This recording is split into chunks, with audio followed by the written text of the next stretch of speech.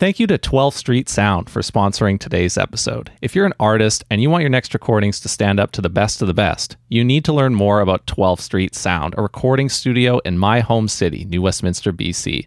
12th Street provides the value and bang for your buck that you can only get from a boutique studio. That's why I keep choosing Anthony Senarini at 12th Street Sound as my recording and mix engineer for my own music, released as William Chernoff.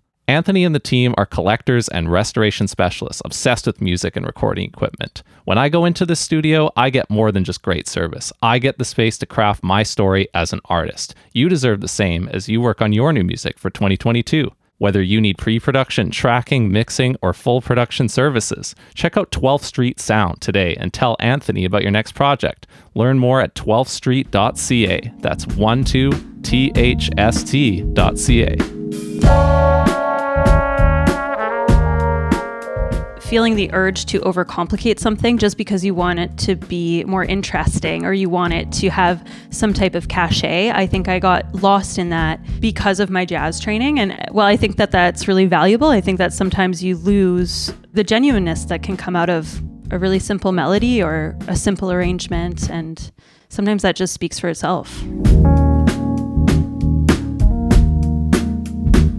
Hello and welcome, everybody. My name is Will Chernoff, and you're listening to the Rhythm Changes podcast, a home for creative, improvising, local music people. With Rhythm Changes, we're striving to make the best possible interview show about a music scene. So if you're joining us for the first time, whether from Vancouver, BC, elsewhere in Canada, or across the world, get involved today with a visit to our website, rhythmchanges.ca.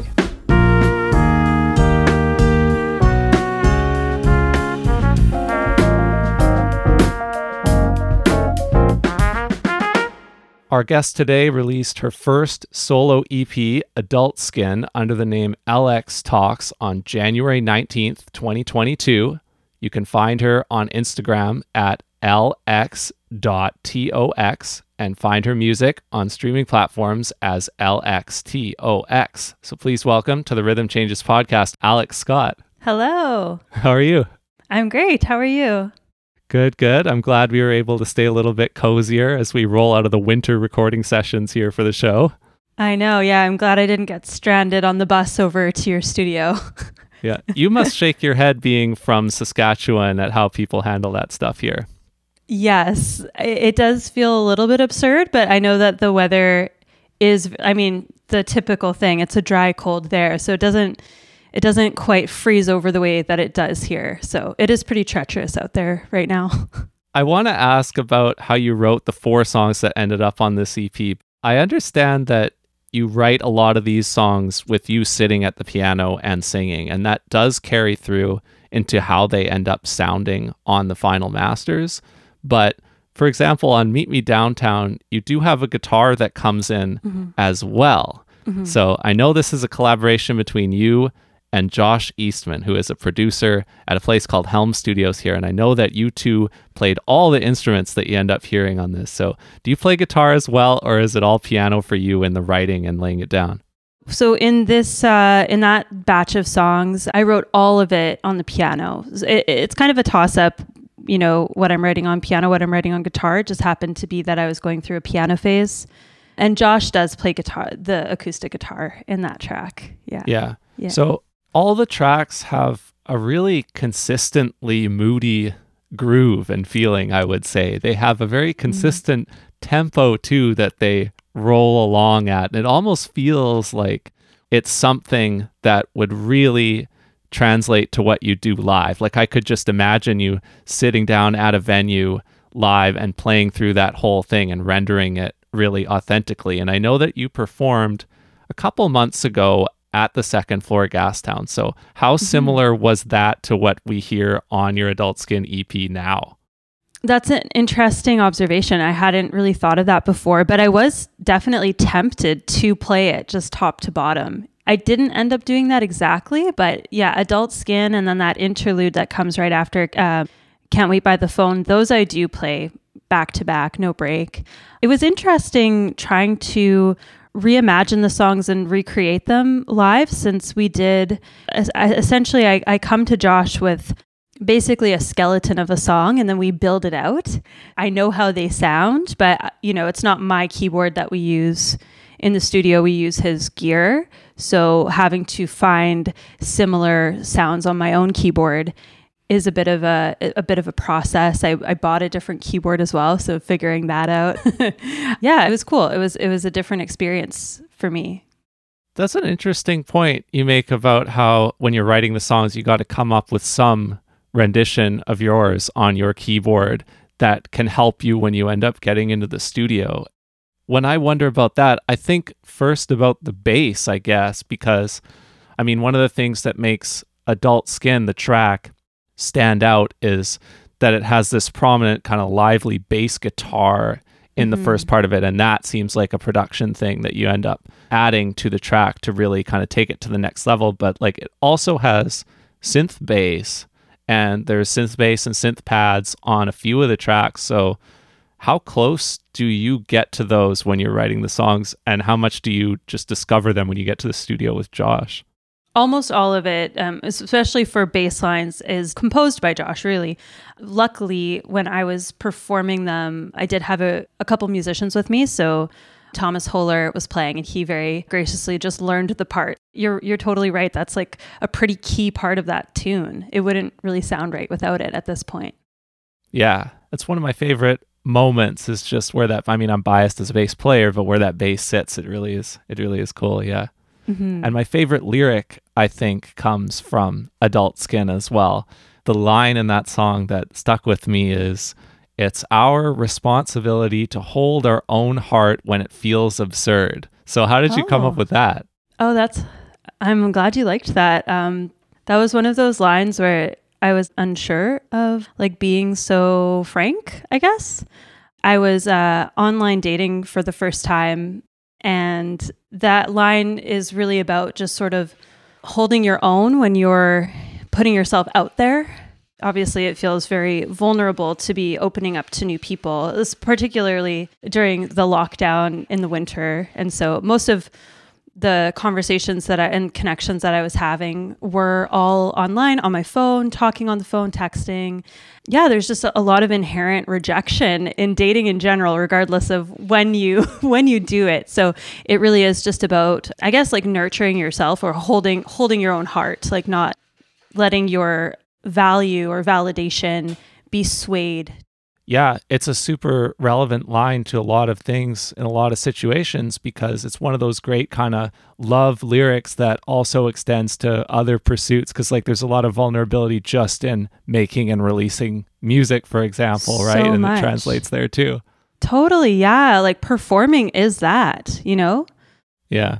I'm curious now that you mentioned performing, about what your standout memories and experiences are from the last however many years, wherever you want to draw the boundaries, and in whichever city, in the Metro Vancouver area or in Saskatoon or at Selkirk College, where you started out your music journey after high school. Like, as a performer, which experiences have shaped you the most? Yeah, there's been so many iterations of like my identity as a performer. And I feel like one of the standout performance experiences was my grad recital from Selkirk College, because I did perform nearly all original music. I don't remember it super well at this point because I was 18. It was a couple years ago. It was a while ago. But that was kind of my first experience, like really realizing my songs, having a full band, having drums, bass, backup singers. So that I think was pretty pivotal. I guess fast forwarding, I was in a band in Saskatoon called The Northern Light. My friend Rory and I were kind of the front people. Rory played guitar and sang. I played keys, synth, or guitar and sang. We had a drummer, we had a bass player, we had another singer, we had a trumpet player. We started performing really at open mic nights at this well-loved but no longer in existence bar called Lydia's. Everyone loved Lydia's. Everyone went to Lydia's. Performing there was great. Performing at Vangelis, which is now called Black Cat, I think. The main street where there's like a lot of venues is called Broadway. There's kind of three main places, Amigos, which is just a mainstay. And I know that Valor mentioned Amigos. Totally. And then the other one, which I knew as the Basement, and then the Roxy, and then the Fez. It's all the same place. It just like the names change. You could just walk along Broadway and go to any of the 3 or 4 places. Oh, there's also the Yard, and there would be live music. It was really fun. Even though it's like really small community, is super lively. You could play it pretty often, and usually there's like guaranteed pay, and yeah, it was a good vibe. Nice. And you recorded a self-titled EP with Northern Light, right? We did, yeah. It was fun. We just did the one release, but yeah, it was a good time. That was sort of my first experience in a studio, like really working on songs. Yeah. And then you would have come to Capilano University's jazz program and to Metro Vancouver maybe around 2014, 15. So those are kind of the haunts that shaped you as a musician in Saskatoon. What have been your places since you got here? Yeah, that was one thing that I found to be kind of surprising about moving to Vancouver was I kind of expected it to feel like a big Saskatoon in a way. Yeah. Like not exactly, I guess I wasn't, but I expected there to be more of those sort of mid-sized venues that were relatively easy to play at and that like hosted a lot of local bands and had guaranteed pay and all that. And I found that to be harder to find in Vancouver, especially for groups that are just starting out. It's a lot more like event spaces that you rent out and you pay for and you have to do all of the promotion for and get people to come out, which is a lot more work for the artist. Yeah. We played at the Gold Saucer quite a few times. The Toast, Redgate Society. Yeah, smaller places like that. So you're wondering like, yeah, where are all those kind of places, right? Yeah. Just like those kind of local bars that have relatively built-in audiences that bring in, like the only one I can really think of off the top is Guilt & Co. that hosts like smaller to mid-size local groups. There's probably many more and I just need to get out more. Well, we got to get you on stage at Guilt & Co. too. Yeah, that would be fun. Yeah. And Guilt & Co. also welcomes plenty of things that are in the jazz sphere too. Like you don't have to just play R&B pop to play there, even though that's what seems to roll, right? They're pretty open-minded about genre, rock and fusion and stuff like that can all work there too. Hopefully 2022 will be a year when we get to try some new things in that space. That's for sure. I hope so. Yeah.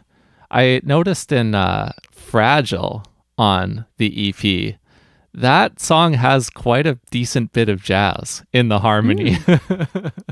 It's got some adventurous chords, some flat nines in there. That's right. Yeah. Yeah. You're not afraid to throw that in. And I appreciated that. Yeah. I feel like my jazz harmony comes out more when I'm playing piano for sure. Cause I'm a little bit more, I'm definitely not a technical player on guitar at all.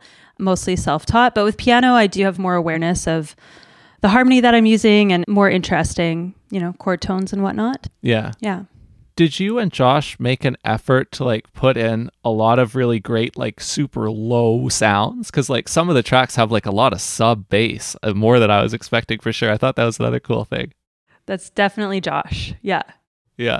That's interesting. Yeah. That's a good kind of production style thing that I can pick up from him. Yeah.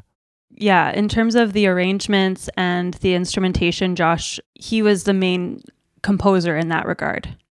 And then I know just before we went on air here that you are still working on the music that's coming up next for you. So is that the same working relationship or is this a different project? Yeah, so Josh and I are working on another new single. It was a tune that I wrote late September. We did a session, I think it was in November at some point, and then we had my friend Andrew Wilson come in and play drums. He was the drummer for Fake Cascade. So yeah, that was great. It was super fun. We got a lot done, so I think I'll be ready to release that sooner rather than later. I can't say any date. And I also do have another forthcoming EP with Thomas Holler. And one of the tunes, Closeness, was picked up by the Mix by Mail project that was put on by Mary Jane Hi-Fi, local producers.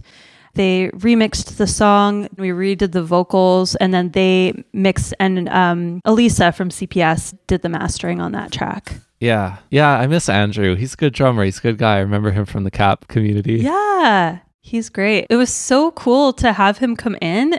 We didn't plan it at all. We were trying to decide if we were going to do live drums or do program drums. Decided on live, and then Josh was like plotting out some ideas. He was like, oh, I wonder if Jamie's around, and Jamie's in Palm Springs. But then I was like, oh, maybe I'll just text Andrew. I knew he wasn't working yet, so he starts teaching tomorrow, and he just like happened to be free and decided to like brave the weather and drive from North Van to Josh's studio. And yeah, it was great. He sounded awesome. Yeah. Oh, I can't wait to hear it. I'm really excited to share it. It's a little bit of a departure from Adult Skin in that there are more live instruments. Like there's live bass, live drums, live guitar. I wrote it on the piano, and we're using an actual piano sound. We're not using a synth sound. But then there's other programmed instruments as well. So it'll be pretty cool. Yeah. Last question on the strictly music and releasing side. It can sometimes be quite a challenging journey or a lonely journey to learn how to release music by yourself, you know? Very much. So you are doing that. How has that been going? What have you learned? I've learned so much that I still need to learn. Like I am aware of how many more things there are to do that I don't really know how to do yet. Today and yesterday, I was spending quite a bit of time pitching to radio stations. Right. So that was an adventure. That was cool. Creating like a Google Sheets document of all the stations that I'm pitching to and their requirements, because most of them are pretty straightforward, pretty much the same, but some people want WeTransfer, some people want a download link, some people want Bandcamp, et cetera, et cetera. It's always like a little different. That's something that I feel like I didn't do a very good job with Fake Cascade. We only had one release and then a single. I didn't, pitch to radio stations or try to get any reviews or anything like that. So that's something I'm trying, making a concerted effort for this project, especially because we can't play live as easily. It's harder to get the word out. I think that what I've learned is taking the time to create a vision for what you want to put out there, essentially branding and marketing. I don't necessarily come by that mindset naturally. So that's taken me more, I've sort of found my way. I feel like I'm sort of like discovering it on the way as opposed to having that vision beforehand and executing. Yeah. And the visual side, you're working on that with Creo All, right? Yeah. Kriya and I have had a couple photo sessions together. We did one in my apartment and then one outside. So that was fun. And even that, like planning photo shoots, having a vision, having the visuals in terms of the outfits, the location, all of that, it's really important. And it affects the vibe. So that's another thing that I feel like we're doing a lot of experimenting and just seeing what's stuck. Some of my indoor shots ended up looking sort of like a lifestyle blogger, like maybe isn't the thing, but it's still fun to just have options and just play around with textures and colors and light. I love that you brought that up about the kitchen vibes, because I know that you yourself have dabbled in blogging in the past, and I know that actually we're both vegans, which is a fun connection, and that I think we both became vegan in the same year even, because I did in the fall of 2016. Yeah, I was, I've got two older sisters. They're half sisters, so we've got quite a big age gap, and they were vegetarian all throughout their teenagehood. And so from when I was like a little kid. And so I've always been sort of like aware of vegetarianism and veganism, and like had tofu and soy milk and stuff from a very young age. So I think I was sort of primed. And I tried going vegetarian as a kid. It probably lasted like 3 hours until I ate some chicken nuggets or something. But and I was vegetarian for a few years in high school as well. So I think it was sort of me coming back to ideas that felt familiar and correct to me. That wasn't really even on my radar at the time. It was mostly, I was giving up dairy for skin stuff, just seeing if it would help with acne. And so I was like, well, if I'm giving up dairy and I don't really like eat a lot of meat anyway, I'll just try going vegan. And then it stuck. So yeah. And so when did you decide to start blogging recipes and stuff? Because that's something that you did too. Yeah, it's something that I find a little embarrassing now, but I Just would. 'cause- I didn't find it embarrassing. Oh, thank you. And actually, it does tie back to CAP, because when I was in school, when I was in jazz school, I was finding it really challenging to compose for fun. My main creative outlet was music for my whole life. And then studying music, I think because I was taking in a lot of information, I was sort of questioning my musical ability. And so it was stifling me with my own writing. And so I really poured that energy that I would have probably put into songwriting into food. And since I was, relatively newly vegan, I was discovering, I just got really excited about cooking in a way that I didn't feel excited previously. Like, for some reason, it made me think differently about how to construct a meal, and just demanded that I use different ingredients and use different techniques. And so I was doing a lot of learning, and I just wanted to share. I don't know why I'm a little embarrassed about it now. I think it's mostly because I sort of, it felt like kind of a naive time, and I have no qualification at all. Didn't do any culinary school. I'm not trained at all. It was just something that I wanted to do as a creative outlet, really. Oh yeah. I mean, you don't have to worry about that any longer, but can I tell you why I think it's awesome though? I have two reasons in particular why I think it was an awesome thing for you to do. Yeah. One is that it attacks this classic kind of creative problem, needing to pick a different outlet when you're stuck in one lane. Like that happens all the time with so many different creative pursuits. It's always really cool when somebody can use that to break out of a funk. The second thing is the magic of limitations, where sometimes the more limitations you give yourself, the further along you can get on a creative endeavor, because limitations force you to be creative, kind of thing. So the whole journey of eating a different way and figuring out how to express yourself in that is a great example of that. 100%. Yeah. And I think, and that was sort of the crux of having to think about food in a different way. Not that I necessarily ate in this fashion when I was eating meat, but a lot of typical Western meals are like separate components. Obviously, you put them together, but like meat, carb, vegetable. Going vegan, it's not a very exciting way to eat if you just try to eat that way, but vegan. It's a lot of like fake meats and then, the sides, but that's not really a sustainable way to feel nourished when you are taking out meat. So I was experimenting with just a lot of different cuisines that weren't those separate components. They were bowls and East Asian dishes, or quinoa bowls and soups and stews and things that were more ingredient heavy but cohesive. Yeah, that is a cool point, and how there's things in many vegan cuisines like legumes that have a combination of all the macronutrients and stuff like that. So it's not as easy to just put them into those separate categories that often show up in a standard American diet or something like that. You're kind of getting a little bit of everything in like every whole food that you eat if you're eating mostly whole foods. And so it makes all these kind of rich combinations. Yeah. The other thing that was quite fun was trying to recreate making the cauliflower, like a buffalo cauliflower sandwich, or like buffalo cauliflower wings. You're trying to achieve this specific flavor profile, texture. It's just fun to have to just think about, I'm not really thinking outside the box because I was using a recipe, but you're trying to recreate an experience that you had with totally different ingredients, right? If you're sort of taking chicken wings as the template, you're using completely different ingredients to arrive to a similar place, a similar mouth sensation or taste experience.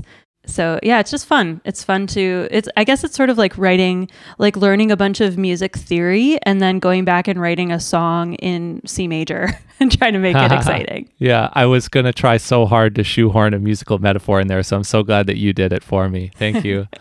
I guess now that we've successfully handled that, the thing that I would want to close with music-wise is, if I listen through that EP now, if I had to sum it up in one word, kind of how I would perceive what you've created here, I would call it minimalist. And the reason why is because I feel like there are so few individual parts in each song at any given time. Like sometimes it is just your voice and the piano and a couple of percussion things, and like the voice and the piano are doing all the harmonic work, and then it'll shift to a new section. There'll still only be like 2 or 3 things, but yet they do feel complete and loud. And to me, that's kind of like a minimalist effect, because there aren't like a million different things going on at one time. So was that a conscious thing, or do you even agree with that?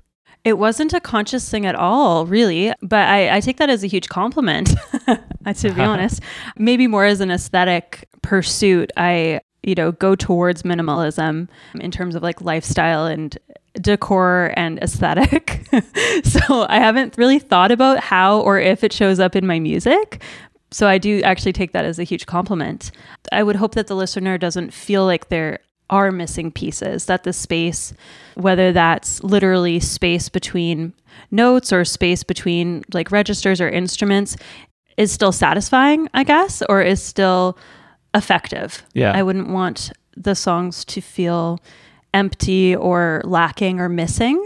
But I think that maintaining room and space for the parts to hold their own and communicate what needs to be communicated is really valuable. And also feeling the urge to overcomplicate something just because you want it to be more interesting or you want it to have some type of cachet. I think I got lost in that, feeling sort of insecure as a songwriter because of my jazz training. And well, I think that that's really valuable. I think that sometimes you lose the genuineness that can come out of a really simple melody or a simple arrangement. And sometimes that just speaks for itself.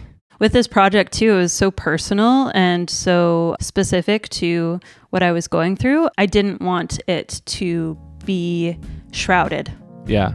Well, I think totally mission accomplished in that regard. For me, the combination of the minimal arrangements and the vulnerable material, it just comes across really well. It just hits, and it comes across as a brave statement in that way, because you really open it up and you really deliver kind of your feelings so straightforwardly, given how minimalist everything came across to me. I really enjoyed listening to it. I know now how much new stuff you have coming up, so I'm excited to hear that too. And it was really awesome to meet you, so I'm looking forward to hearing more from you in 2022. Thanks for taking the time to come chat. Thanks, Will. It was a pleasure. Thank you for tuning in to this episode of the Rhythm Changes podcast. If you haven't followed the show yet, make sure you do, and tell your friends who might enjoy listening too. Link them to our website, rhythmchanges.ca, Facebook at Chernoff Music, or Instagram and Twitter at Rhythm Changes BC. The Rhythm Changes podcast is a Chernoff Music production. See show notes for full production credits. Copyright 2022 Chernoff Music.